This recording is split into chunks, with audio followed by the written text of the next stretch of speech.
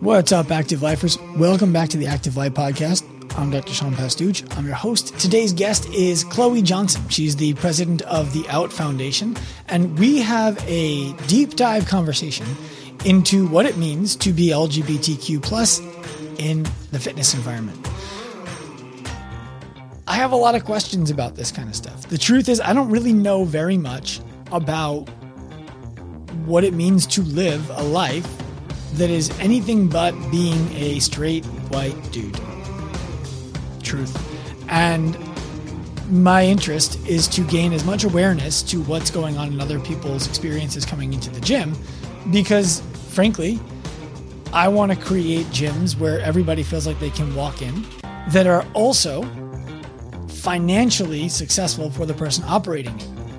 And my conversation with Chloie today walks that line. We don't just talk about how to make it more welcoming for people who identify different sexually and from a gender perspective. We talk about the ROI on doing it in the way that she describes.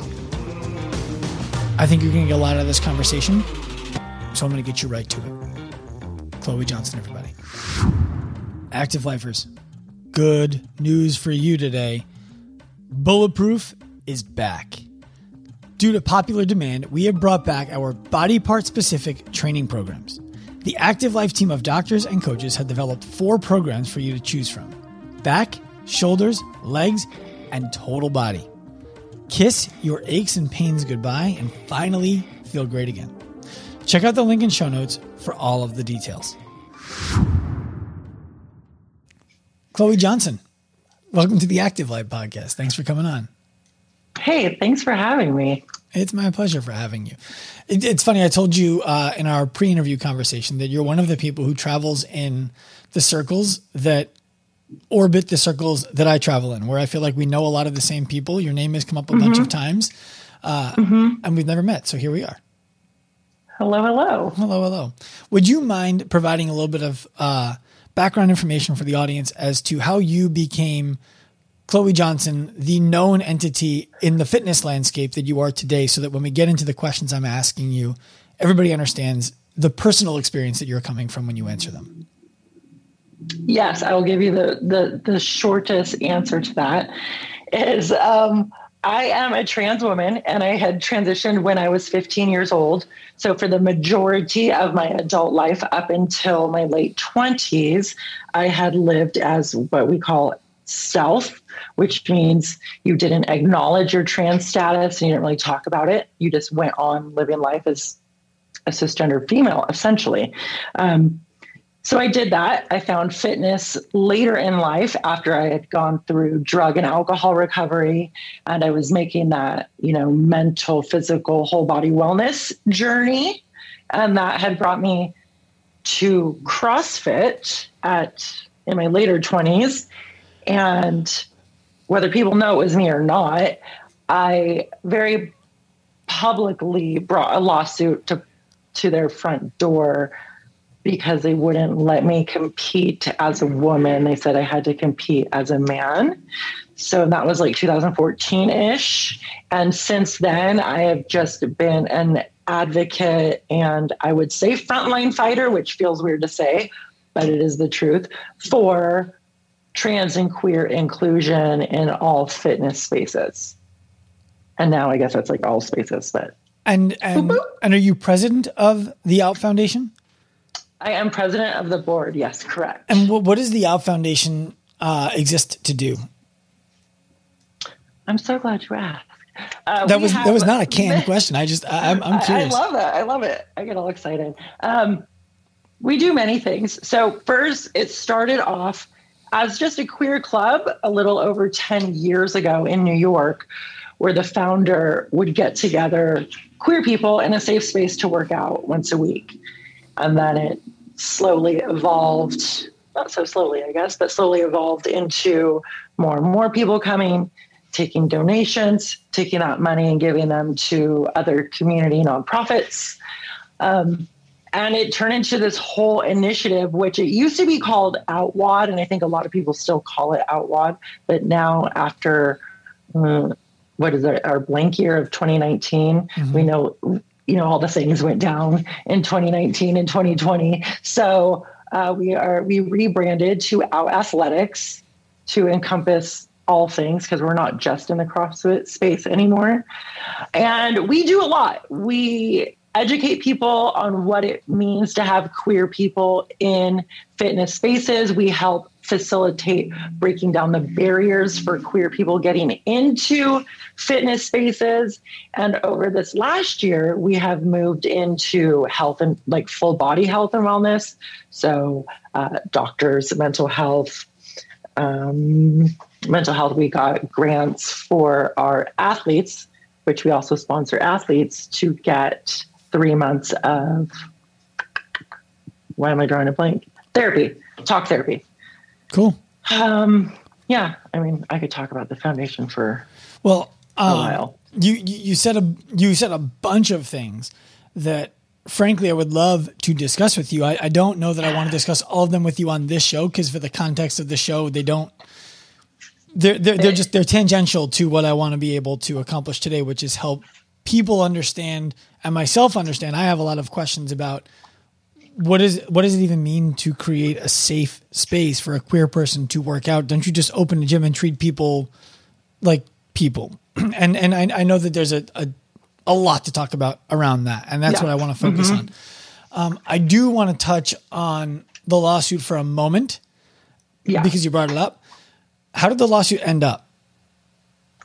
Well, funny you should ask. I can't tell you. Really? Yeah. All right. Well, I guess that means we all know there was some compromise somewhere. And that's essentially could not go on any longer and had to. Right. I get it. I understand. You don't hope someone else picked up the torch and carried on the fight. So I understand. Oh man, if we were at a coffee shop together, we could have a really interesting conversation. Yeah, we would be here all day and we'd be high on coffee, but we would be having interesting conversation around transgenderism in sport, female transgender competing against female transgender. I have so many questions and so much interest in discussing that with somebody, just not on this forum. I want to discuss the gym on here.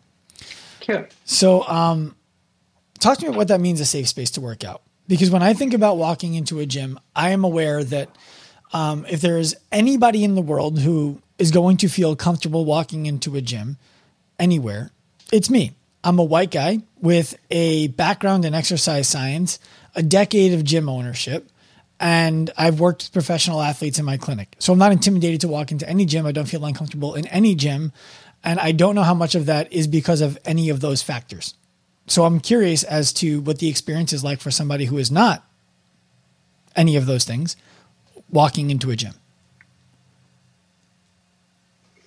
It's a big answer, right? Because you have to try and take into account everyone. And if you are not a presenting masculine figure, specifically a white masculine figure, there's so many aspects of the gym that can be very intimidating, especially just walking in the door. As queer people, we are not typically socially accepted in a lot of places. That's why, like in San Francisco, you'll find the Castro and, West LA or West Hollywood. Queer people tend to gather together. And I don't know if that's like safety in numbers or what, but most gym spaces are geared towards men, right? Or people that know what they're doing. And a lot of people walking into the gym don't know what they're doing. So I have two questions for you on the answer that you just gave. The first question is, how is it different for somebody who is queer? Because I'm going to stay just on the topic of you. We don't need to talk about how it's different for a black person, how it's different for anybody else. How is it different for a queer person than it would be for somebody who is straight? What is different when they're greeted there? I'm going to speak for myself because through my lived experience, I don't like to generalize for other people. That's all I would ask. Yeah, And then to take into account, like I said in the beginning, I did transition when I was 15. So I have no life experience really as a male. 15, you're still a child, essentially, right? So all of my adult life has been as a trans woman. Did you transition surgically at 15? No. So physically, yes. I did not have gender affirmation surgery at 15. Okay. So when you were 15, you still had male body parts, and you were presenting yourself in a more feminine way. I'm trying to understand what that means in terms of. Yes, I was on hormone therapy. I was seeing a psychologist. I was under the care of a doctor. Started at 15, and then by 16, my legal documentation had been changed to female. So I was female as far as the government and everyone else was concerned. Okay. But still a trans woman. Okay. And so how did that change? I mean, you can't speak for what it was like for a straight man to walk into a gym who was 21 years old, but you can speak for what it was like for a transgender woman to walk into a gym when you were 20 years old. What was that like? Let's just start there instead of telling me what it was like compared to. Yeah, it was a very intimidating experience. First, you're trying to navigate your own body, right? And then you're coming into this space that's primarily male dominated, and you don't know how someone is going to accept your truth. So immediately you're kind of just blocked off, or I would felt blocked off. And now this was in my mid 20s when I started working out. Because you don't want to be judged, right? You just want this person, if you have a personal trainer, to help you because that's their job, not to judge you on your personal life experiences. There isn't a lot of queer representation, outward queer representation in gyms. CrossFit spaces, I'll talk about, we'll have a lot of affiliate flags or the American flag or, the rogue flag, but you don't necessarily see a queer flag anywhere, right? So you don't know how you're going to be perceived in this somewhat intimate space, because CrossFit gyms tend to be smaller size classes, right? 10 to 30 people. Yeah. So how much do you think of what you're talking about here is this is a legitimate concern that when you walk into any gym, it's likely that you're going to be judged for the way that you appear or for the way that you identify, as compared to everywhere else that you've been? That's what you're getting. And so the expectation is walking into the gym, that's what you're going to get also. And I'm asking because when I owned a gym, 3 of them, we never flew a pride flag. We had plenty of different sexual orientations come through the gym. No trans, straightforward. We had no trans come through. But we had straight, we had gay, we had all different, I guess just those 2 that I can think of, so not all different. But those 2 that I knew of come into the gym, and I don't believe, although I could be wrong, that anybody felt as though they were unwelcome. Where are you? Where are you located? Well, that's what I was going to ask next, is am I living in a bubble in Long Island? You could be. So it is also geographical. Let me start over. It is also geographical. On our website of the Out Foundation, we have an inclusion map, which are gyms that have been verified as inclusive all over the country, to let people know that, like, if you're in Oklahoma, this is an inclusive gym you can go to. So it is situational, right? And a lot of people can feel discriminated against and hear discrimination while they're working out, depending on where they are. Reno, I'm in Reno, for example, not the most open-minded place there is. But when I back home in Silicon Valley, I didn't feel much prejudice at all. But here, it's a little bit different. Okay. So what I'm hearing you say there is it could be anywhere. It's more likely to be in some places than it is in other places. And based on where I have grown up and where I have frequented, it's less likely that I would be exposed to what it is that you're talking about on a regular basis. It could be. And if I could back up like 2 minutes. Yeah. When when we talk about trans people, say trans person or trans woman or trans man.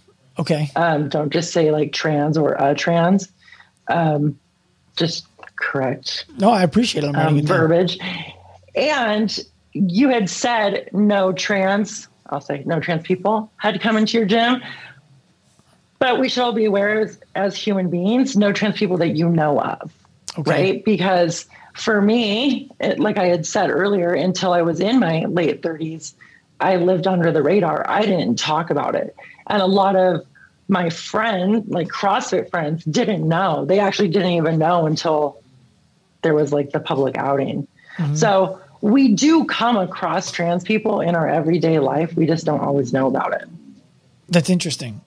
So if I, as a gym owner, I'm only going to use my own personal experience because I'm not going to project that everybody else does things the same way or thinks the same way. Mm-hmm. If I, as a gym owner, treated every person who walked in the gym as a gym member and said, what brought you in today? And they told me, and then we designed what we thought was the best experience for the thing that they told us brought them in on a regular basis. What, if anything, am I missing as far as my responsibility to make sure that I'm welcoming to somebody who is a transgender person? And did I get it right that time? I tried writing down. Yes, nailed it. You nailed it. You nailed it. It was great. So like I had said earlier about the flag, right? We might just think it's a flag, but it is a symbol to a person that they will be comfortable or allowed to speak to the host, the gym owner, the coach. That signifies that it's a safe space. Okay. So depending if you're non-binary, transgender, or anywhere like on that spectrum, body mechanics can be a little bit different for you, and what you can do with a barbell, a wall ball, anything can be different for you depending on where you are in your transition. How? I'm so glad you asked. So a trans man, maybe that hasn't had top surgery, will have to wear a thing called a binder. So if a trans man has breast tissue, they essentially gauze themselves down. I mean, there's different devices, like you can wear a really, really, really tight sports bra. But what they do is they essentially bind themselves around to get their chest as flat as possible, right? So you could have an A cup, you could have a D cup, but you're still trying to compress all that. So when that is all compressed down around you and held really tight, it affects your upper body mobility, and it also affects your breathing because you're bound down. Mm-hmm. So if that person isn't comfortable with their coaches or the owner to tell them their situation, that's something already that gym owner doesn't know, or that coach doesn't know about that person, that can affect their health while working out. How does one of the things that we would ask gym owners we work with and coaches we work with to do is, before you put somebody into a class, make sure that you put them through a thorough movement assessment to identify what is going to be comfortable, what is going to be uncomfortable, and what is going to be injurious. I would hope that would pick it up if we saw that there was a movement limitation. Now all of a sudden we're asking somebody to do something that they don't have. To what degree is it appropriate for a gym owner to start asking questions around how this affects the way that you are able to move in the gym, or the way that you would like to be addressed? Let's just go with that question, then we can ask the next one after that. I would say that it is never appropriate unless they've already sparked the dialogue with you and you've established that those kind of questions can be asked. So then how does the gym owner or the coach know then? Because it feels to me like we're in a paradoxical situation where we're supposed to be able to identify that there's a, what did you call it? I forget what this... A binder. And you don't have to identify it. But what I'm saying is that we need to create the culture where people are comfortable talking about it with the person that's supposed to be giving us coaching tips on our physical wellness. And, how does the coach create that culture? How does the coach create that environment outside of, for example, a flag? I know that that's one way that they can do it. What else can they do? And the reason I say besides the flag is, while I'm not opposed to putting that flag up so that people know that we're a safe place to be, it then leads me to thinking, because full disclosure, I was a gym owner. The only flag we flew was the American flag. And actually when I hired some coaches, they felt strongly we should have military flags. So fine, we put those in too.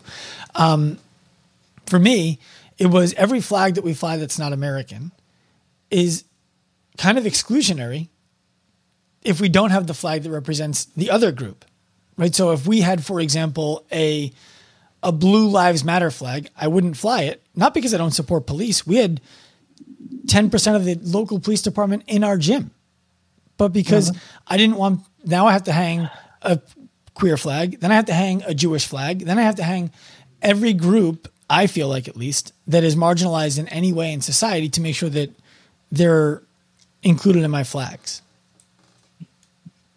I'm curious what your thoughts are on that. I mean, first of all, I'm curious of why, like, you would be opposed to that. Because good question. I don't want to leave somebody out, and I don't know who has frankly, I don't know who has a flag and who doesn't have a flag. I'm Jewish.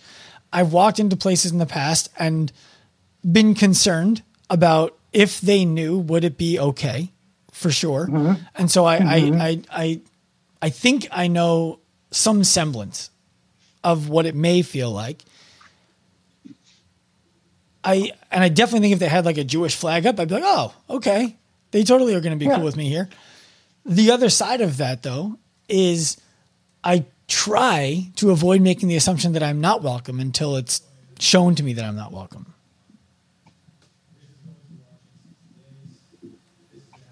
Yes, I understand that, but I would literally just come back with say, why are you opposed to showing inclusion? I wouldn't be. It would be the question of, especially today, I feel like it's difficult. There's a lot of eggshells to walk on where we have to avoid including people the wrong way.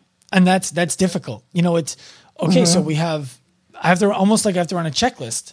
Do I have a flag to include all of the people in the world? I don't know if I missed my XYZ flag. Do we need one of those? And it just becomes another thing to think about in the gym that I would like to think there's another way to provide that inclusive environment. Yeah. Okay. So we could start going down that rabbit hole, but I always suggest that a flag or the sticker is the first way to go, just because it's the ultimate of like, hey, you are welcome here. You want to welcome, you are fine showing the flags for, what'd you say? The Army, Marines, what it was? Yeah. The military branches. Right. So if you're fine showing that, I mean, it kind of takes away your argument for 100% not wanting to hang the other stuff. 100%. Right. So yes. So egg on your face kind of for that. I'm just going to say that. But like you're from a marginalized community, right? Marginalized in a different way than the queer community. But history shows that the queer community is not welcome in all spaces, and it's still not welcome in all spaces. So it's just a simple gesture.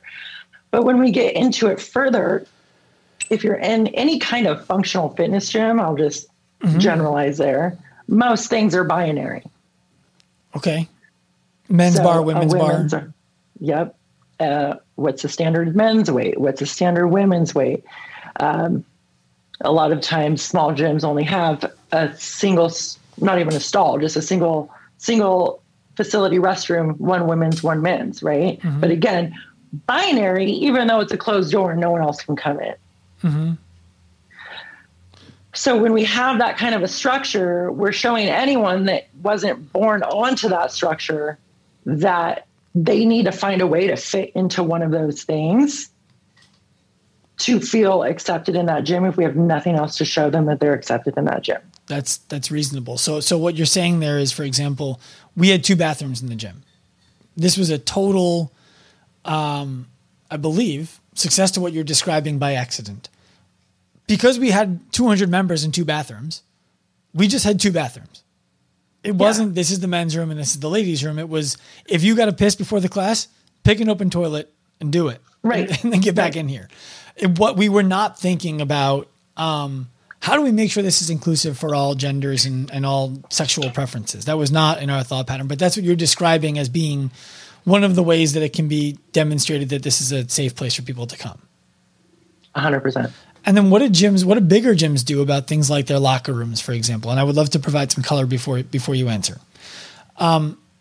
They typically will have men's locker rooms and women's locker rooms. And I've had surface level discussions with people who frankly don't have any more experience being a transgender person than I do, which is none, about the conflict that exists for people who are not transgender people with there being no, how do I describe it? With there being people who are able to go into either locker room who were not, I guess, completely like had their surgeries. I don't know what the right way to say it is, but I think you know where I'm going with it. It's the discomfort that people may have with, I think more so a transgender woman being in the woman's bathroom who has not gone through transgender surgery or reassignment surgery. Yes, old terminology. So we've moved on to gender affirmation surgery. I'll write that one down. Take notes. Take notes. By the way, I appreciate you correcting me and giving me the space to say the wrong thing without. No, we all need that. Okay. We all need that, no matter like what we're talking about or doing in life. I'm a big fan of saying I don't know, or can you explain? Mm-hmm. Because there's a lot in this world I don't know. Well, that's what I just mumbled through that. That verbiage has changed for me, I think 3 or 4 times over the course of 26 years, almost 27 years now. So, it's also constantly growing and adapting for me. And sometimes I don't agree with the changes, but I just go with it for the good of the cause, Mm-hmm. I think what you're asking is, and I don't know if I have this correct because it was kind of fumbled. Oh, yeah. But you had a conversation with another. So what I'm saying is gendered person, and you guys with your heads together were trying to figure out what the comfort level would be of a trans woman in a woman's locker room where there was no. No, let me do it again. Okay. Let me do it again, and let me just be as straightforward as possible. What is the level of appropriateness of a transgender woman who still has a penis being in the women's locker room naked in a gym? How does a gym handle that situation?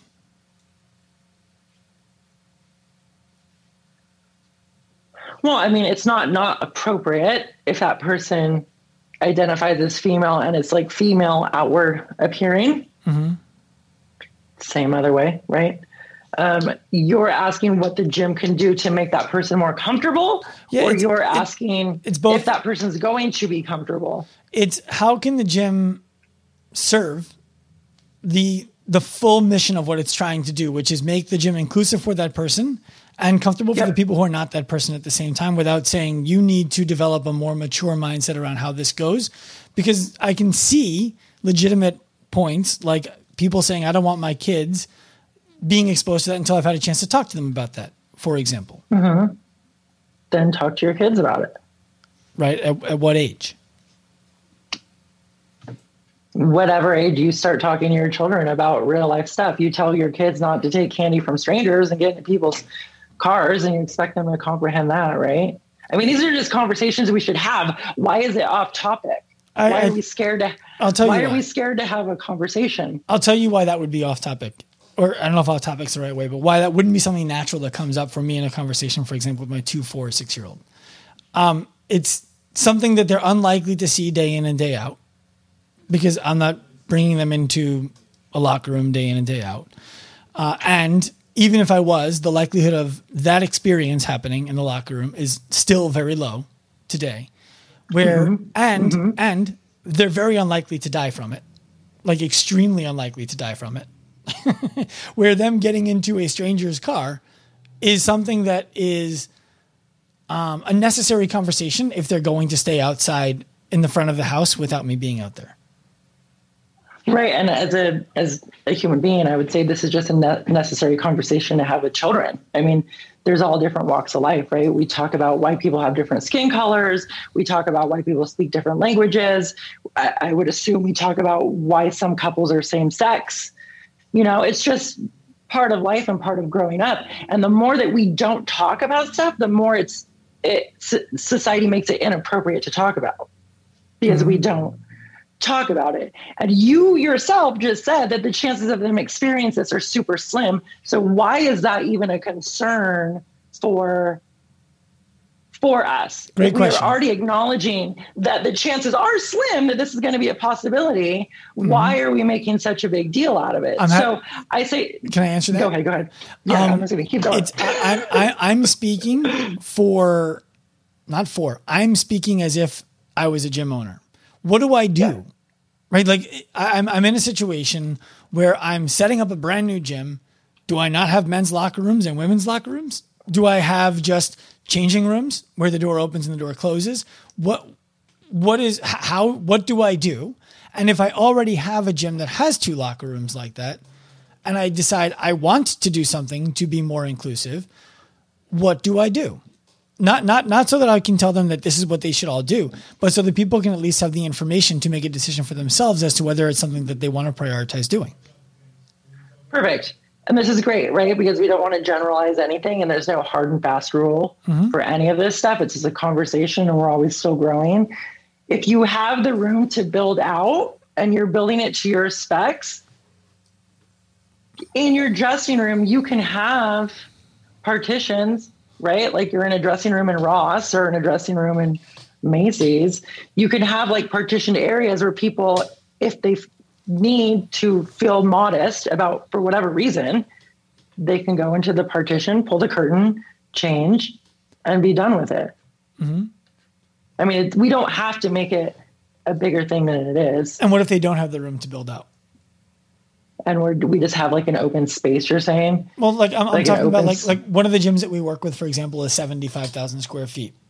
And it might seem like, well, then they definitely have the room. They have less room to do things than most gyms that we work with that are 4,000 square feet because of how they've already utilized all 75,000 square feet.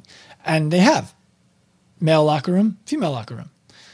What do they do if they want to create, I'm asking selfishly as somebody who works with this gym and many others like them, what do they do to create inclusive space that is not building out new locker rooms?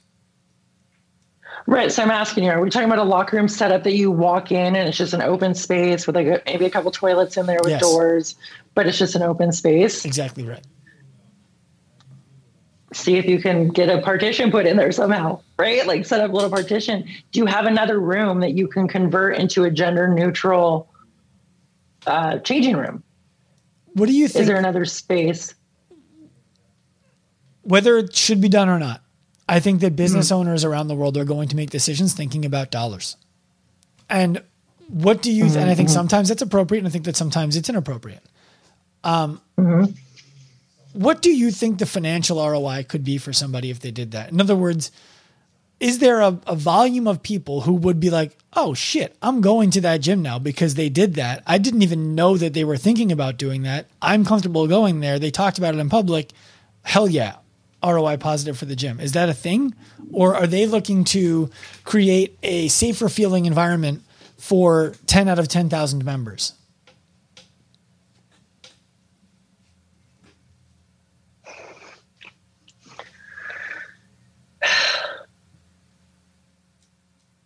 I mean, I'm always going to default to say, why the hell not be inclusive, right? Why don't you just build an inclusive space? But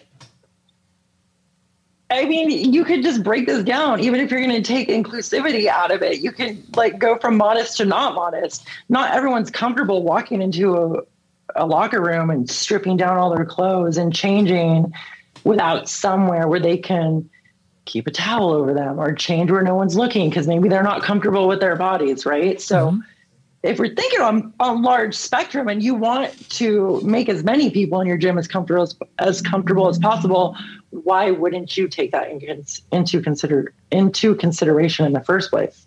Well, I think that's a reasonable perspective to have. The idea that you're probably going to satisfy a larger group of people than only the transgender people in your gym by creating privacy, right? I think that that's a reasonable thing to think. So I guess that, what are your thoughts then on it may be a better position for the queer community to take that this is ROI positive for your gym for more reasons than just you're going to make it comfortable for the one in, I don't know what the ratio is, people to be comfortable in your gym? that a question? Yeah. Does it dilute the message? Like, does it dilute what you're trying to do, or does it get what you're trying to do done in a way that maybe is a different way to talk about it? I will say it gets the job done. Mm-hmm. It gets the job done. I mean, maybe not to the same point, but I do understand that not every gym has the financial capability to change things around or even the space, right? So we're always just trying to put our heads together with spaces and people that are willing to change their spaces to come up with the best solution that they have. Mm-hmm. You know, there's not like a hard yes or no answer for this. There isn't. No, I get it. And that's why I want one hard solution. And I think it's just, if people being willing to have the conversations and then to put some action into it, collect some data, see what's not working, what is working. Well, I can say we'll find a solution. I can say I've been in a lot of locker rooms, and Same. Even the biggest, most well-appointed locker room typically has more square footage available per person than maybe the rest of the gym floor, based on how many people are in it at a time. And I think if I was opening a gym from scratch, I do believe I would have lockers to keep your stuff and change rooms to get naked, change into your clothes, whatever you need to do in there. And then you wouldn't have to deal with this from a binary perspective. But I think I would be doing it because I think that the financial ROI is better than having male, female taking up all of this space for 6-7 people to be in there at a time during peak hour. Mm-hmm. I was in this gym. I was in a gym in San Francisco, and already you're assuming San Francisco is inclusive. They do everything they can for the queer community, but they just manage their space fairly well. They had 2 large bathrooms, but they were just 1-person bathrooms. But instead of changing anything to that, they had 2 sets of stairs in their building, and they were able to facilitate changing rooms under the stairs. So they just made, genderless changing rooms under the stairs, and everyone uses them. Mm-hmm. And it was kind of like a cute solution, right? Like, they had the space, they knew they needed to do something, mm-hmm. and they just figured it out. So, I mean, there are answers. It's just not always easy. No, I think but I appreciate you having the discussion with me about it, because it's one of those things where when you're running a business, economics does come into it. And I think that it would be nice if everybody had enough money to be like, I'm just going to be the best fucking person in the world, and I'm going to do everything for everybody as much as I can. That would be amazing if we could all do that. Wouldn't it? Yes. I think that my personal opinion, and I'm happy to have you tell me that I'm crazy, is that if we want to be able to help a community that feels minimized, or I don't know what the right word is. I lost it there for a second. To feel marginalized. Thank you. To feel more welcome, we should be thinking about solutions that take into consideration the pocketbook of the person who we're asking to make these changes. And I think that we could get more change in general if the considerations were, look, don't do it for me. Do it because it's going to make you more money. And by the way, it's also going to work for me. Do you follow me on that? 'Cause I think that most gym owners do the calculus, and they say, okay, so if there's 1 in 1,000 people are identifying as a transgendered person, I'm just going to not worry about getting that 1 in 1,000, because I'm only looking for 20 out of every 100 to even think I'm an interesting business, 2 out of every 10, which means this is a non-issue for me from a financial perspective. Do you follow me? Mm-hmm. And it might sound callous. So no, right. But then sometimes it becomes moral at that point, right? Like, what makes you feel good as a business owner? Mm-hmm. No, are you going to harbor? I mean, I understand both sides. Like, I understand what you're saying, but then I'm just going to always argue, why not be inclusive, right? Why not do something? And I know that locker rooms are like a big thing and bathrooms are a big thing. But I will tell you from my own personal experience, like pre-op and post-op, I was never worried about anyone else in the dressing room. I was worried about me or in the locker room, whatever the situation, right? And I was trying to minimize my own discomfort. I would just use the bathroom and like shut the door if I had to change, right? I would just shut the door and change in the stall, right? So we could make bigger stalls. But there's more you can do in your gym just besides the locker room. And I know, like I don't know. I was saying earlier about like the gendered bars, the gendered equipment. When I first started in CrossFit, our gym didn't have 35-pound bars. So we all used 45-pound bars. Can I give some context to people who don't necessarily go to a CrossFit gym, what you're talking about? Yes, please do it. So if you walk into a CrossFit gym, typically there's going to be a workout written on the board, and there's going to be what's called an RX, which is a recommended or prescribed weight for men and for women, rep scheme for men, and for women, typically they're the same. And there's going to be equipment, barbells especially, where they are a little bit thicker in diameter for men, and they're 45 pounds, and a little bit thinner in diameter for women, and they're typically 33 pounds. And the difference there is when you run a workout, typically women go grab the women's bars and men go grab the men's bars. And now we're talking about something that people understand. Thank you. Thank you. Yeah. So when we're creating that binary space, like I said earlier, you're essentially forcing people to go one direction or the other. But when I started, we only had the 45-pound bar. So I learned to do everything on the 45-pound bar. And I still use the 45-pound bar for deadlifting and squatting because the math is easier. Let's be real. At 2 pounds, not having to do 33. Do you have 1 pound plates floating around anywhere? Most people don't. I do to even it out because I'm like a cuckoo nut in my head about that kind of stuff. And then also the recommended weights, right? I understand, but I still disagree. I don't think that it should be binary as into male and female. I think there should just be a spectrum on the board, or low and high. Well, I think somewhere in between. This is something that I think when I was a gym owner, I made a mistake on. And when I was a gym owner, we always had the RX weight. And we did always have a men's weight and a women's weight.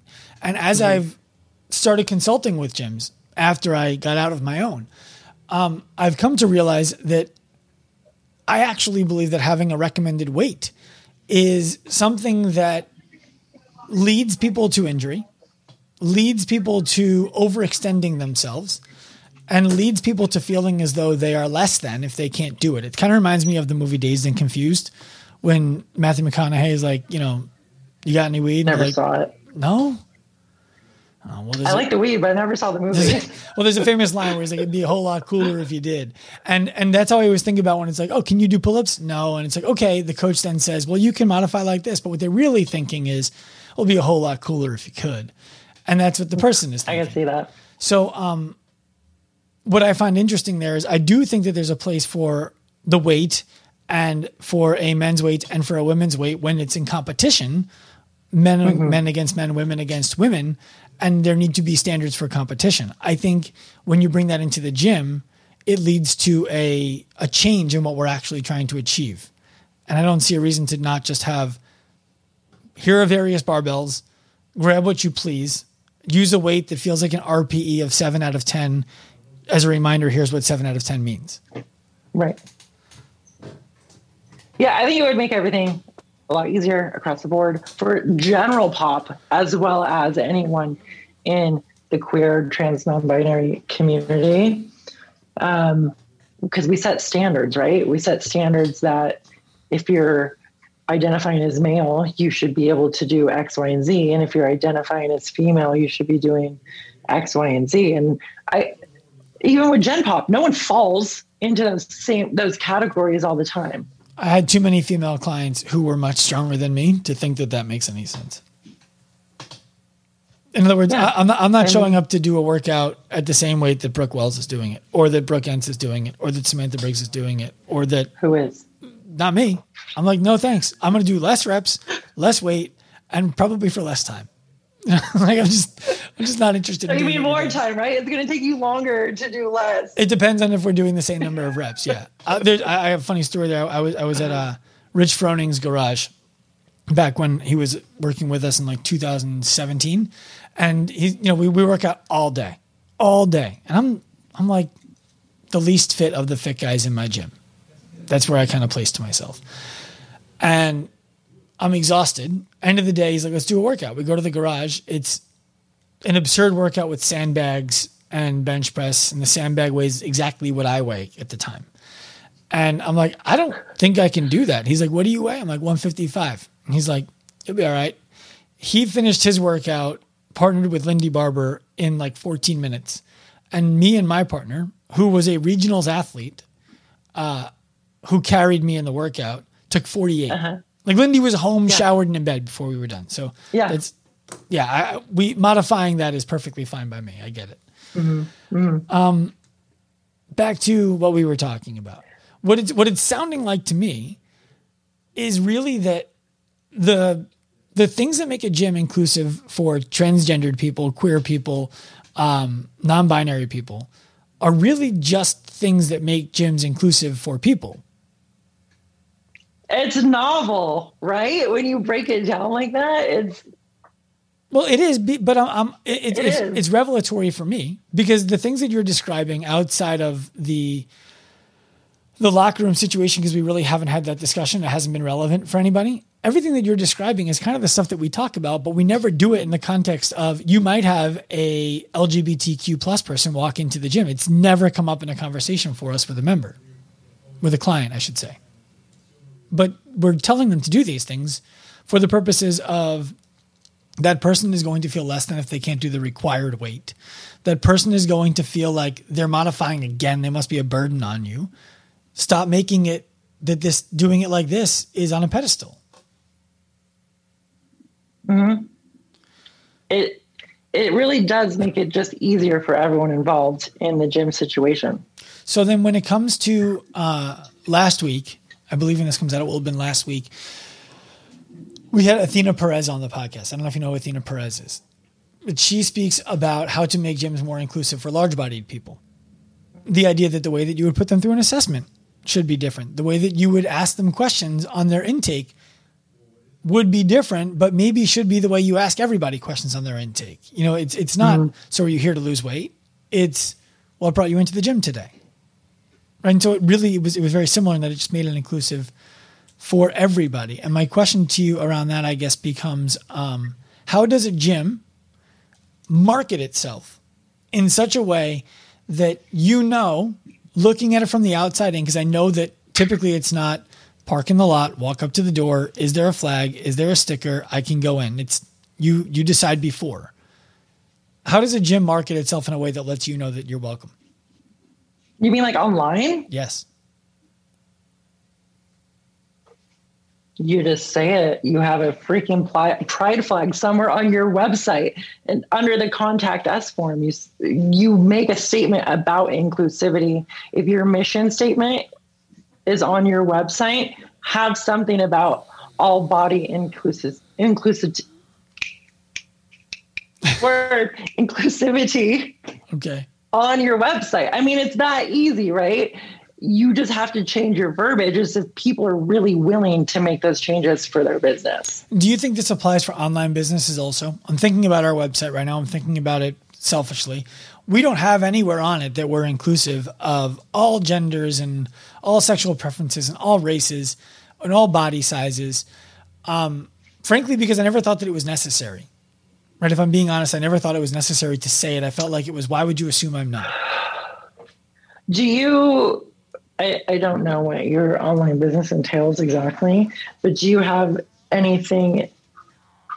Do you have forms like weekly check-ins? Is there stuff that's designated just for men and just for women? Is there questions that talk about a women's ovulation cycle? Anything like that? Do you have anything like that in your business model? We might when it comes to the one-on-one coaching client, meaning when someone's coming to us for one-on-one support. And that would be, I think, the only place where we do it. Otherwise, we're consulting with gyms and coaches, and we're teaching them how to work with clients.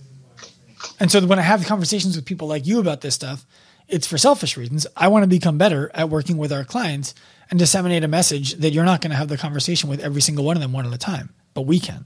Mm-hmm.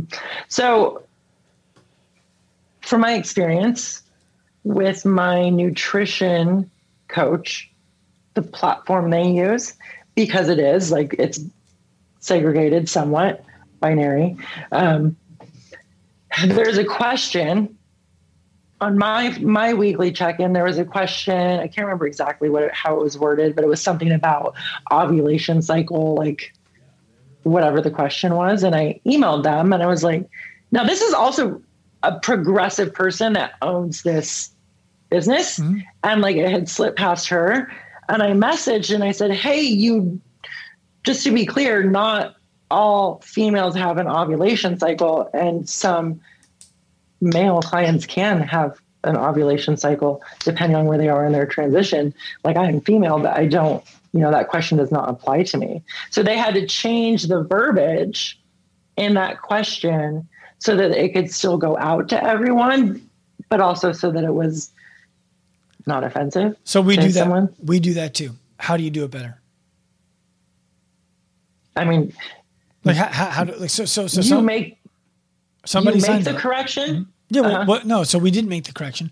We would ask a new member who identifies as female about how, if their menstrual cycle affects anything about the way that they work out, the way that they eat, the way that they sleep, the way that they feel, because we want to take into consideration making sure that we manage the way that they train around the way that their body is changing day to day. So I believe the way they changed it, I think it just says, instead of the question asking right out, it says for clients with an ovulation cycle. That's how the question started. So automatically you're like, okay, I can just skip this. Not applicable to me. You can ask that, and then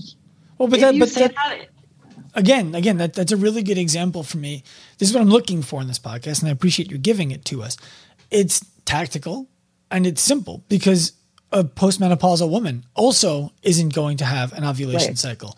And again, it's another example, and it's really becoming more interesting to me than I thought it was going to be, because it's another example of you're not necessarily being inclusive with the mind of a single person. It's just thinking about people in general and providing them with context and language that makes them feel comfortable. Right. And you're not excluding or pointing the finger at any community when you word it like that. And I think that was a great solution that this company had to it. And again, when you set up things to succeed like that, it will make that client more comfortable with you. So then as that coach is working with that client more, and maybe that client is a trans woman or a trans man or non-binary, it might make them open enough or feel comfortable enough to open up more, right? And start breaching that conversation and having that conversation with people. Well, I think that what you're speaking to there is language matters. And mm-hmm. if somebody is used to and expecting a certain type of language because it's what they've gotten in the past, and then they show up at your place and they see a different kind of language, which isn't necessarily overt, it's just very thoughtful, they would potentially be more comfortable to bring up conversation points that they wouldn't bring up if they didn't see that language. It's a welcome sign. Just like a flag.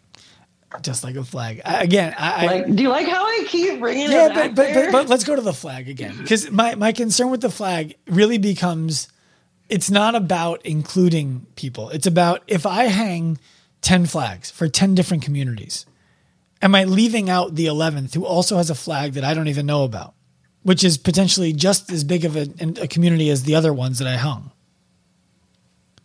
Yeah, that's my concern.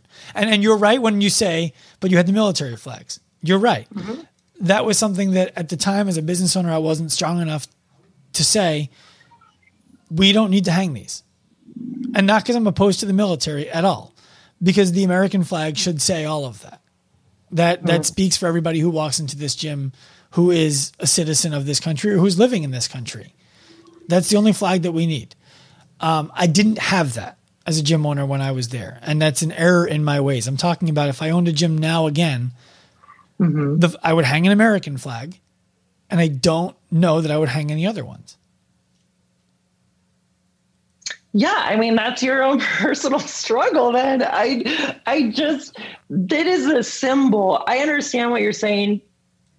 Like 54%. I understand it. Like I comprehend what you're saying. I comprehend what you're saying, but do I agree with it? No, because you're having the conversation. We're having an open dialogue about inclusivity and how we can be more inclusive to people. And it is just the easiest answer. And you don't have to, hang a 5x7 flag. It can be a 6x1, a 6x12 inch sticker somewhere, but that like everyone's going to see, or like on the front door. And if you don't want to put it on the front door, why are you not wanting to put it on the front door? Do you have fears that your gym is going to suffer repercussions because you are putting a pride flag on your front door? You are. Great. Now think about that community and think about how that community has to navigate life without knowing where they're walking into. I think and if they're going to be included in that space. I think all of that is reasonable. I would answer that. My answer to that last question would be no. I'm not worried about that at all. What I would be worried about is why not our flag? And then my answer would have to be, bring it. No problem. And I would, if I was going to hang flags, again, what I would do is I would have a wall in the gym. This is what I would do if I owned a micro gym where I was hanging flags. I would have a wall in the gym, and I would hang all the flags that I knew I wanted to make sure that I was being inclusive of on the wall. I would post about this wall on my social media and say, if your flag isn't represented on this wall and you want it to be, let us know and we will put your flag on this wall. Because that's the only way I would know to do it. I just don't know if it's something I would want to have to think about all the time, where I could just do it other ways. I guess that's what I'm saying. It's not that I'm opposed to the flag. It's that my concern would be the exclusion of people whose flag I didn't hang once I did decide to hang flags. Active lifers, I have good news for the fitness professionals out there. If you are ready to build a rock-solid coaching and training practice, the best place to start is in the Active Life Seminar. Hosted live and online, you're going to learn our signature 9-point movement assessment system, rules for training and programming with pain, and how to make sales feel natural, and so much more. Check out the link in the show notes for more information. Yeah, I understand this, but again, I know. I'm dropping it down to 49% now. Okay, fine. This is such a bigger conversation than flags and stickers and bathrooms and, how we call our barbells, men and women's. But these are just help me get to the bigger conversation. Help me get to things that we're talking about. Help me get to the bigger conversation is like gender doesn't need to be binary. And why do we put so much pressure on the binary system? I think because it's the thing that my answer to you, if that's not a rhetorical question. It was rhetorical, okay. So go ahead and answer. Okay, fine. It's no longer rhetorical. Is because genetically, speaking only genetically, we do have two different codes. And that if you simplify it all the way down to that, genetic coding, we can say this is different than this. Now, as far as identity goes, frankly, I don't have enough experience. I don't have enough knowledge. I haven't had enough conversations to make an educated opinion about it. And that's why I'm having conversations with people like you.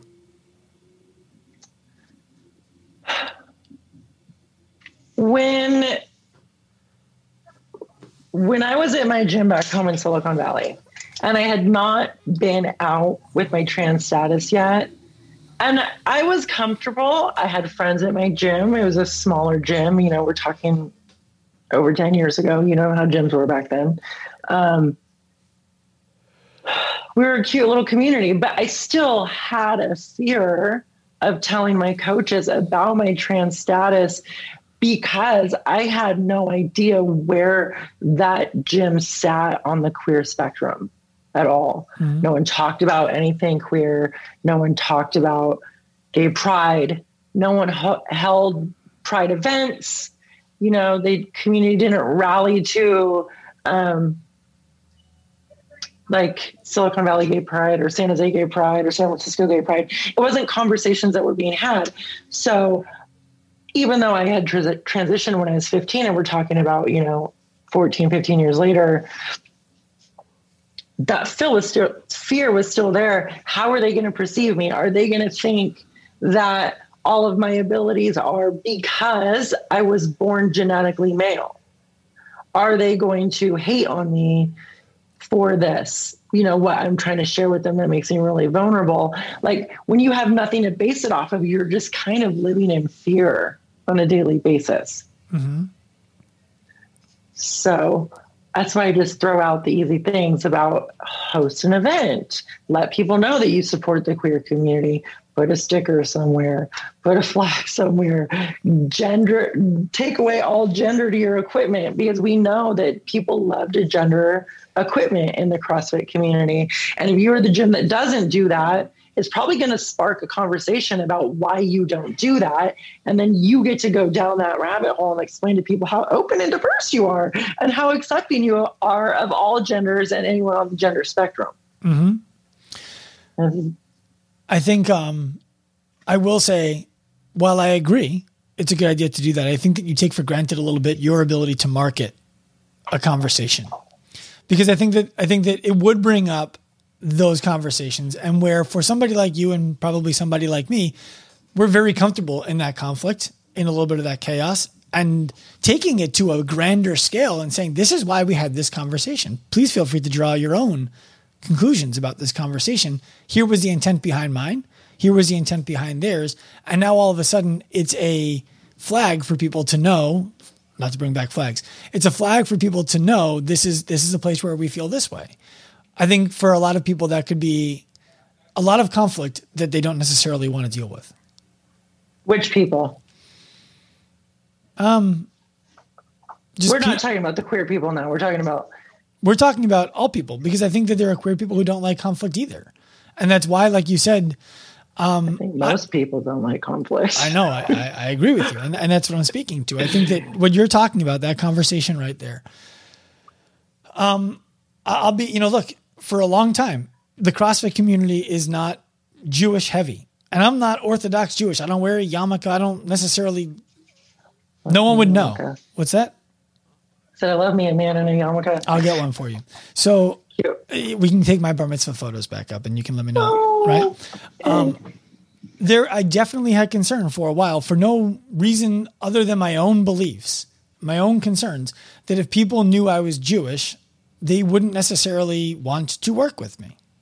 And that wasn't because anybody ever treated me wrong in the community. It wasn't because I had a bad experience with a member or a bad experience with a gym owner. That was never a thing. It was just my beliefs because of other things that had happened growing up. And I think that if I was less comfortable with conflict, I understand why you wouldn't talk about it at all. Mm-hmm.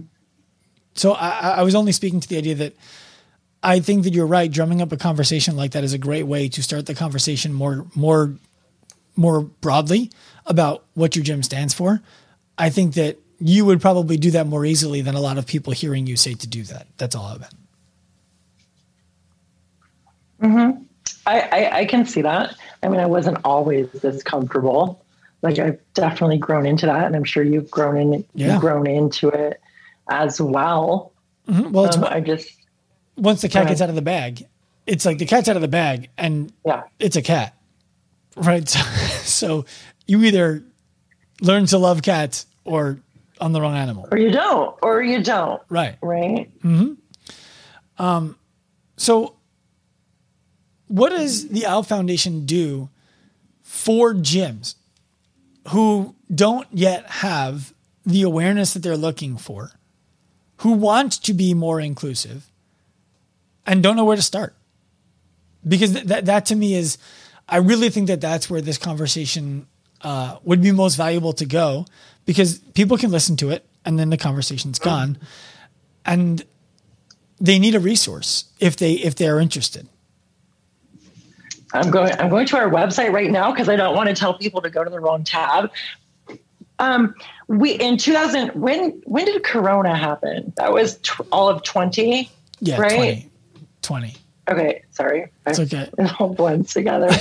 In 2019, before all of that hit, we actually did a nationwide tour, and it was called Don't Be an Asshole Tour.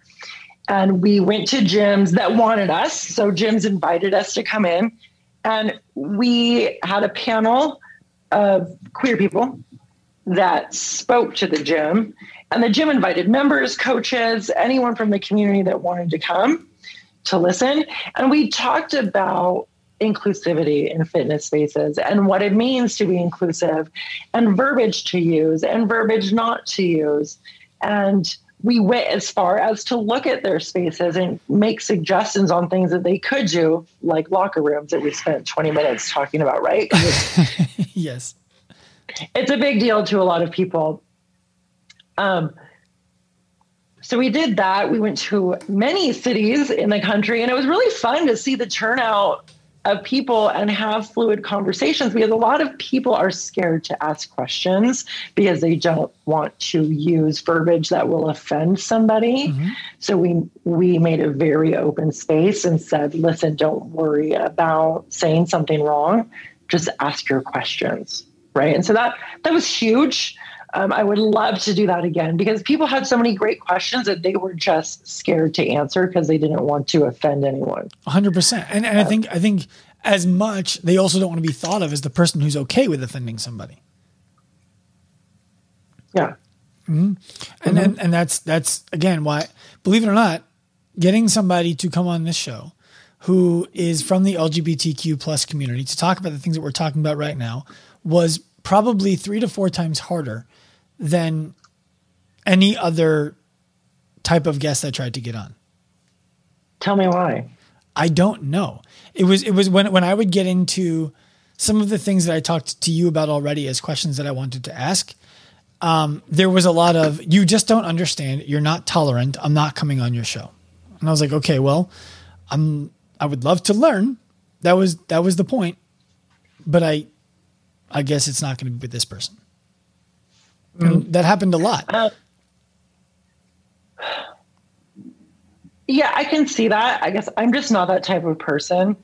For example, this doesn't really apply, but not that I agree with Trump supporters, but sometimes it's interesting to have conversations with people with drastically different views than me. Mm-hmm. So I can just kind of see where they're coming from. You know, I know I'm not going to change their mind, but it's nice to have a knowledge base of where someone else is coming from, because I don't think that way. So conversations that can be difficult, conversations that can make me sweat, make me get red in the face, which has happened a couple of times during this conversation. I like that kind of stuff, because I think that's where you get the most character, you get the most honesty out of people, and you really get to see or hear those interactions when people have to really think to try and explain to someone that doesn't want to hear what they have to say. Well, I think you said something interesting about changing people's minds, and I think that most often minds aren't going to change in one conversation anyway. It's the idea that a seed gets planted, and then perhaps that seed continues to get researched and looked at, and it grows. And then all of a sudden, it could be weeks, months, years later, the idea, the thought, the belief has evolved to be something totally different. And for me on this show so far, an example of that would be, I don't think that you need to have 2 non-binary big locker rooms, but I do believe that creating spaces that are inclusive of people of all different body shapes and sizes, people who have different levels of confidence in the way that other people look at them when their clothes are off, serves more than one market of people who are feeling uncomfortable in the gym and would be a valuable thing to offer. So I think that there's value in having that kind of a conversation as well. You know, and there's if you want to get down into it, you know, a lot of people will say dude and bro. And if you have coaches that say dude and bro a lot, that can get uncomfortable for someone that might not be out in their trans status, because they don't know. It can feel like a personal attack. Say if they're a trans woman, and they can feel like, oh, wait a minute, is this person calling me out? Are they doing this just to poke at me? So so this is a good example that I would love to go into a little bit. We often refer to people, different people on our staff have different lexicon that they use when they speak to a group. Okay, people, okay, guys, all right, everybody, whatever the terminology that comes out of their mouth is. And we've thought about making that uniform and decided against it because we didn't want people to have to think too hard about things that would, let me backtrack about thinking too hard. We wanted to make sure that people who present are able to present as naturally as they can with the training that they've gotten while they evolve their language at the same time, instead of immediately eliminating words that are generally not offensive and dilute the rest of the presentation for fear of making mistakes. And we've gotten somebody who said, you say guys a lot and I'm not a guy. And I toyed with it because I'm like, well, this person's right. I mean, they're not a guy and we're saying guys. The meaning of the word guy isn't, we're not thinking of it from a binary perspective. It's just, hey, group of people that we're referring to as guys. And so I go back and forth on that. And I'm interested in your take. I mean, it's such a simple change. Hey, gang. We live in a male-dominated society, and it just further shows you that, like, guys is what you refer to as a male. Why are you referring to a group of people as guys? Why? That's a reasonable question. Because it was just a natural term that was used when someone grew up, most likely. But I was during the pandemic, most of the gyms closed, and we had a gym at the hospital, and I had started, I had very limited capacity. I had some health stuff going on. So I was going to the hospital gym just to get like some cardio in and stuff. But there was one worker there that always called me dude. But he would refer to other people by their name. But he said dude to me all the time. And I am not. Did he know your name? No, I'm not uneducated. So I figured it's because he didn't know my name. But he didn't have to call me dude. He could simply ask my name. And so this went on for about a month. And after a month, I was kind of fed up with it. And I just stopped him and I said, hey, do you call me dude because you think I'm a man? And he said, no, I just call everyone dude. And I said, no, you don't, because you don't call Mary Ellen and you don't call Beth dude. You call them by their name. And he said, he had some excuse that he's, a hippie from back in the day, and he just calls everyone dude and da-da-da-da-da. And I said, okay, well, we're in a professional setting. So your job is to know the people that you're talking to. So you should know my name. And I am a trans woman, and it's super offensive that you keep calling me dude and you're not taking the time to get to know my name. And obviously he was bothered by it because I had called him out on something and I made him uncomfortable, and he didn't want to be uncomfortable. And I had a backup for all of his remarks when he was trying to argue to prove to me that he should be saying whatever he wanted to say. And I kept correcting him, right? Not everyone feels comfortable doing that. I feel most people are not comfortable doing that. Most people would feel more comfortable ending their membership and going somewhere else where they're not being called dude or being made to feel uncomfortable. So now we circle back to that revenue thing that you come back to, right? That we were talking about earlier. Would you rather just create a space where people feel comfortable, or possibly drive people out because of a single word being used that could easily be changed? Totally. I think the situation that you just described is unique in that, and not to say that it's rare, it's unique. And to say that if somebody in the room, which did happen, said, hey, please don't refer to me as guys, we stopped doing it that day because we knew that it was making somebody uncomfortable. And so you make a good point that we just don't need to do it at all. In that person's situation, I would ask you, your first instinct there was, are you calling me dude because I look like a guy? Is that something that you believe is possible, your projection of what you believe people are thinking, or because of your experiences in the past, or do you think that it's because he thought you looked like a guy?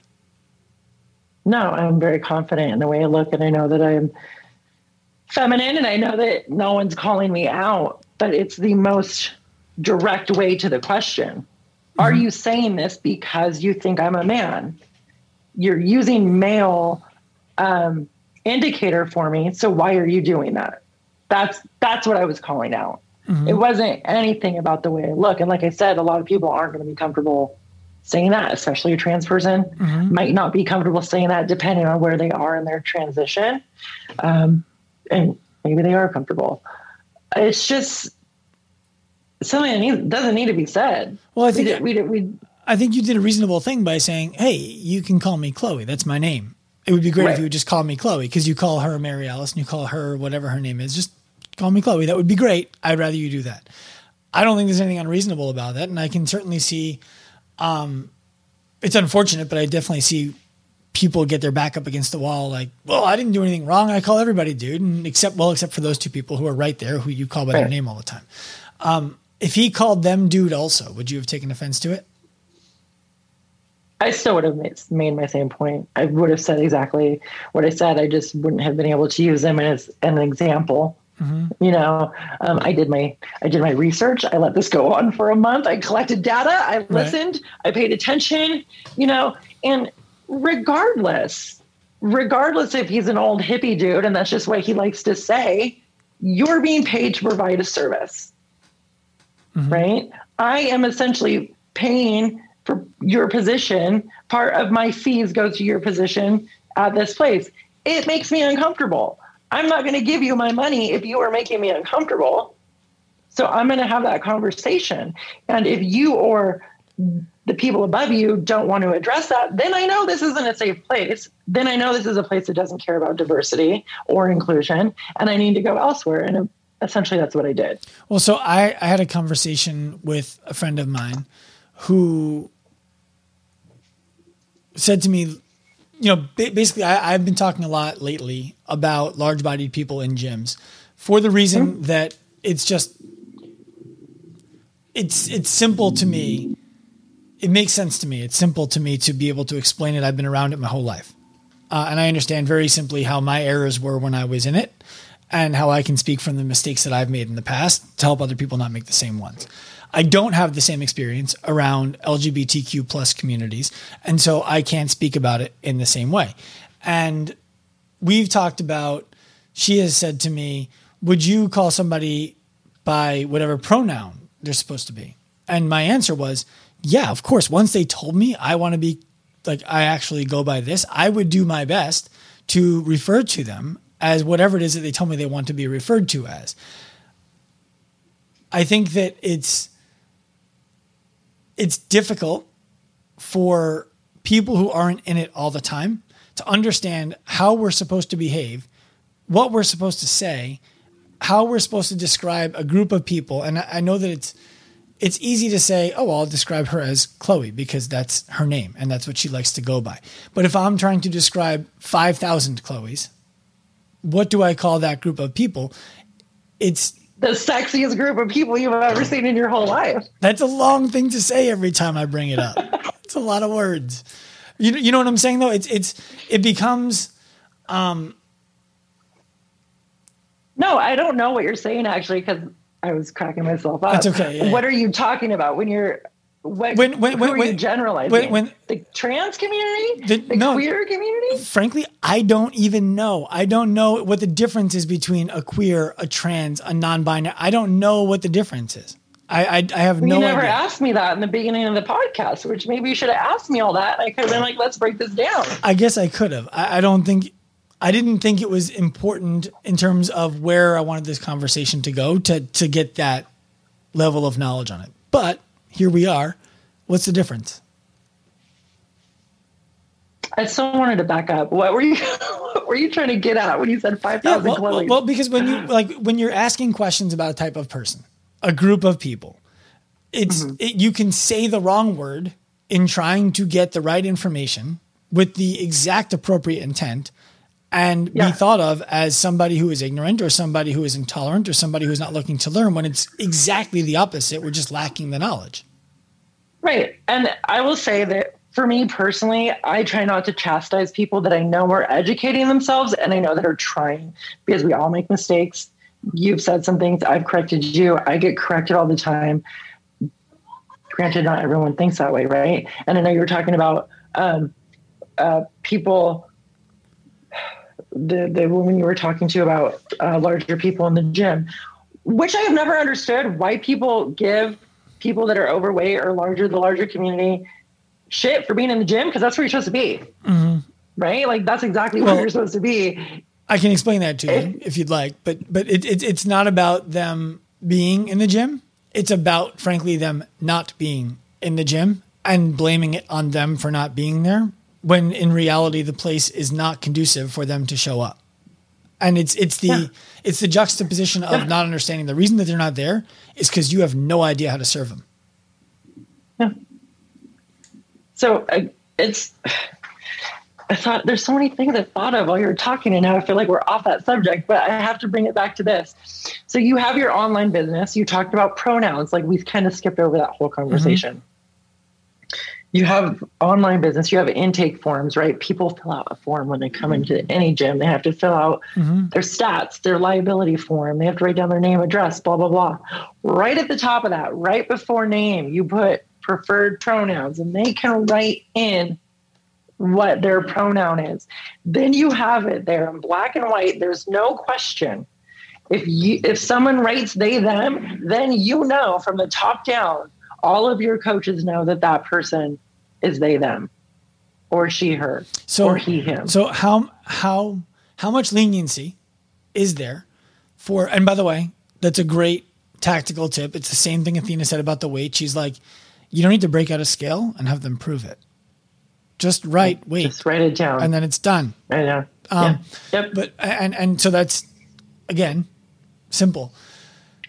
If somebody said, I want to be referred to as they, my reality is, okay, that's the first they I've ever met. And I'm probably going to fuck this up a few times, despite my best efforts. How much leniency does somebody get in not knowing? I wouldn't even know how to use they in a sentence. I mean, obviously I could figure it out. You do. I do. You need to rethink what you just said. I do. I'll back it up. You've been using it. You've been using it. Let me back it up. I'm going to back it up a few seconds here. I would likely make the mistake often in the beginning when I would say something like, oh yeah, John and Mary, he and she were doing this and this, and then they about the third person instead of he. It's not in the grammar that we learned growing up. So it doesn't. I'm interrupting you. Back it up. You already gave yourself leniency to make the mistake. No, I'm not giving myself leniency. You did. You said it. You said that you would not get it right. You said that you would mess it up. Because I'm a realist. Don't think that way. They say that they prefer they, them. Thank you for letting me know that you prefer they, them. I will use they, them when I refer to you. So right there, you just said it 2 sets of times, right? It was very clear because you acknowledged, you told them what they were going to do. Or what you were going to do. You have to actively practice. You just actively practice. And you will slip up. Don't make a big deal out of it. If you slip up, you correct yourself and you move on. Because making a big deal out of it you will be trying to make yourself feel better, but you're going to make that person probably feel real uncomfortable. I remember the moment. Tell me about it. Yeah. The moment that I realized, oh shit, the words I use matter. I was in Manhattan in 2005, getting my official personal training certification. And I was staying with my cousin, who is a gay man. And there was this really hot chick I can say that, right? In my hot chick? Yes. I mean, you're not talking about me. I would have figured you were talking about me. No. In my class. And she came out of the club that we were going into. And I said to my cousin, I'm like, did you see the guy she was with? I'm like, he like looks so gay. I'm like, fuck. I just said that in a derogatory way to my cousin who is gay. And I never realized that it was the wrong thing to say. And that was the first time that I ever realized that is not appropriate. And I apologized to him, and he gave me the latitude, and I've never used that word in that way again. Similarly speaking, growing up, retarded was a word that I would use for something that was just dumb or something that didn't make any sense. I married a special ed teacher. When we started dating in college, it was like, oh, that's how I get myself kicked in the balls. I'm going to not do that anymore. That's inappropriate. So I'm with you. It would be something that I certainly could learn, something that I certainly could get good at. It just, I'm a realist and it wouldn't happen the first time. That's all I'm speaking to. I as a human being, I just feel like you're setting yourself up to not succeed by making that statement. If you were just had some gumption behind it and said, I'm going to get this right, you might surprise yourself. You're right. For an example for me is my friend Kiana. She is Black. And I said something. Chucky? I had said a phrase. Yes. Okay. Yes. I had said something and she said, that's not appropriate to say. And I said, okay, this is what I meant by it. And she said, okay, it's still not appropriate to say. This is what you could have said. And I'm comfortable having the conversation. So I said, all right, so go down that rabbit hole so I can kind of get it. And she explained it. And I was very, very upfront. And I said, I don't fully understand what you're saying, but what I do know is that you said that it was not appropriate for me to say that. So I will not say that anymore. Mm-hmm. And I stopped saying it. And I was actually doing a podcast with another cisgender white man. And he said the thing that she told me not to say. And I was able to share that with him. Right. But for me, my process that worked was I asked, we discussed, I acknowledged, and then I made a commitment that I wasn't going to say it. It's just like making a commitment that you're not going to pick up a fucking cigarette if you're quitting smoking. You're right. It's not unreasonable. And what I would add to that is I think it's refreshing every time that somebody has the opportunity to make a mistake like you did with Kiana, have her correct you, have you not be offended by getting corrected, ask for clarity, be given the space to be educated on the clarity, and then be able to reconcile in your brain, this is how I'm supposed to do it. I mean, and let me be clear, in that moment, I was taken aback. I got real red, started sweating. Like, why did I say it? Like, how did I not know that I shouldn't say that? Like, am I not educated because I don't know this? Like, all of those emotions went through my head, but I stopped myself from feeling attacked because it's not my place to feel attacked because I'm feeling someone's correcting me. Mm-hmm. Right. Yeah. So it's like, I went through the emotional experience. I just dumbed it down for the original conversation, but I did go through the whole thing. I mean, and it's the same way for pronouns and gender. If we normalize the conversation, it's not a weird conversation. No. And that's why I wanted you to come on today, because I want to be able to normalize this conversation. I would love to be able to surround myself with people who I can ask these questions to on a regular basis, who have life experience in the other side of the question, as opposed to people who think that they have awareness without having the experience. Right. And is this recorded for people to see, or are they just listening? They'll be able to see it. Oh, okay. So for me, my lived experience is I fit in a very binary world. And even though I am trans, I would consider myself very feminine, a very feminine trans woman. Yes. I fall on the feminine side of the scale. So my lived experience, I have no idea what it's like to not be on the far end of the feminine scale. I mean, there's definitely more feminine than me, but I feel very feminine. Yeah. So I don't have that same experience. So even within my own community, I still have to ask questions. I still have to be educated. And it's that constant turning and learning cycle, right? Mm-hmm. We have trans people, our non-binary people on our board that moved from being non-binary to considering themselves a trans male. And that was a great learning experience for me because I was able to ask questions along the way because we had a relationship where we could, right? So everything I'm saying, I love to say this, is just from my own lived experience. That's all we can speak from, right? Otherwise, we're speaking on behalf of somebody else whose opinions might have changed by now. Or we're speaking on behalf of a group of people who don't all think the same just because they look and have one thing in common. Love that too. So I want to move to one last question, and you started to touch on it, but not in the way that I want to ask about it. Amy Mandelbaum is a friend of mine. She's the vice president, I believe, of the Out Foundation, or of the board of the Out Foundation. And she's a straight woman, right? She sure is. Right.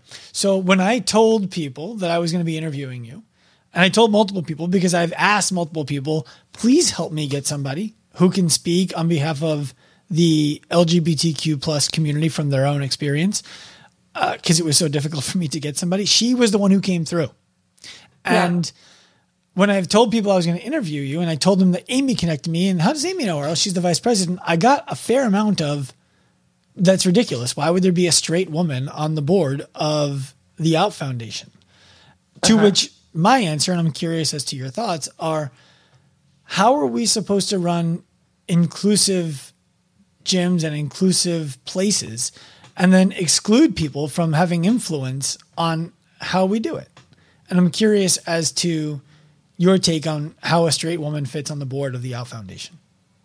I mean, that's a very easy answer. She's an ally. And what allies do to help marginalized communities is they speak out and put things into action, because the marginalized community will not get anywhere without their ally cohorts. Mm-hmm. Can you describe why? Why is that the case? And I'm asking you this because I would like to consider myself an ally to anybody who feels bullied by society, who feels marginalized by any other group, because I would, well, maybe not anybody. I'm not going to stand up for, terrorist organizations, but you follow what I'm describing there. Are you speaking like you're saying marginalized communities? Yeah, you would stick up for anyone in a marginalized community or oppressed community. And you don't even have to be in an oppressed or marginalized community. If you feel a certain way and somebody else knows that you feel that way and they continue making you or doing the actions that lead you to feeling that way, I would be happy to stand up for the person who is feeling minimized, not marginalized in that situation, but minimized in that situation. So I would consider myself an ally, perhaps less vigilantly than somebody like Amy. And I'm curious as to the importance of the level of vigilance that somebody like myself and other people who feel the way that I do carry themselves. If you consider yourself an ally, you have to put stuff into action. I mean, that's what I was saying. Being an ally is an action word. And that's why I gave the example, not why, but for the example I gave earlier about the conversations around Blackness, right? Or someone using the word ratchet and me as a white person explaining now to another white person why you can't use the word ratchet, why it's inappropriate, and go back. You have to carry the movement forward because that community is marginalized. So for the community to get recognized, whatever community it is, they need more numbers for representation. And since they are marginalized, they are generally smaller. So we need all of those allies to make us bigger, to make our voices louder. So what you're describing then would be that my responsibility, if I want to be considered an ally to the community, would be somebody says, oh, that trans person would be, actually, I learned that's the wrong way to describe somebody. They're not a trans. That's a transgender woman or a transgender man, not a trans. And that would be my responsibility and the thing that I could do to be supportive of a community that requires more mouths spreading the word. Is that what I'm understanding? Yes. If you heard that happen, you're now responsible for stepping in and educating that person with like whatever knowledge you have. So Amy is so valuable to our board because she is an ally and we get a different spin on things because she is an ally. So we can understand sometimes maybe how the outside sees us looking in, right? And Amy's really good at asking questions, or Amy's really good at saying, Amy has spoken to me numerous times. She is like one of my best friends, if not my top best friend. We've had many candid conversations about how she feels being on the board as an ally. And I have been lucky enough over the last, I think, 3 years to see her grow into that position. Because when her and I started, neither one of us was president or vice president. And we got voted by the rest of the board into those positions. So, you know, this gaggle of people believed in us and believed that we should be in those positions. And it's been amazing to watch her grow from, does my voice really matter, to, yes, my voice does matter because my voice does something differently than your voice does. Mm-hmm. Right. So she can just help carry the message in a bit of a different way that we can't. I don't really have a follow-up because I think it makes perfect sense to have her on the board. I just wanted to hear. Yeah, I do too. Because she's freaking great. She's freaking great. You know, I think it's the today, as we do this interview in the beginning of September 2021, it's kind of a, speaking from my own personal lived experience, it can feel damned if you do, damned if you don't on a lot of things. And it's like, I'm not a person who is going to stand up for things that I don't believe are important just for the sake of being the person who stands up for shit all the time. I am the person who will stand up for things that I do think are important to the degree that I am capable of articulating what I believe is valuable and why. And it's an interesting line to walk on a regular basis, where you want to say enough to be valuable and you don't want to say more than is within your scope to say, or correct people who you're not really sure how to correct. I don't want to be vigilant all the time, like looking for reasons to correct people. But I do it when I hear it and I'm aware of it in my own way. I don't know. No, that was just a little bit of a rant, but go ahead. It's just an interesting place for me in my life. This is the first time I've ever felt this way in my life, where it started with everything that happened with George Floyd last year.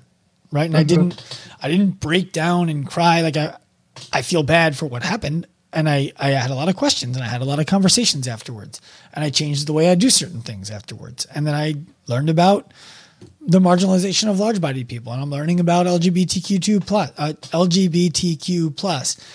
You almost got it cute. There's another one.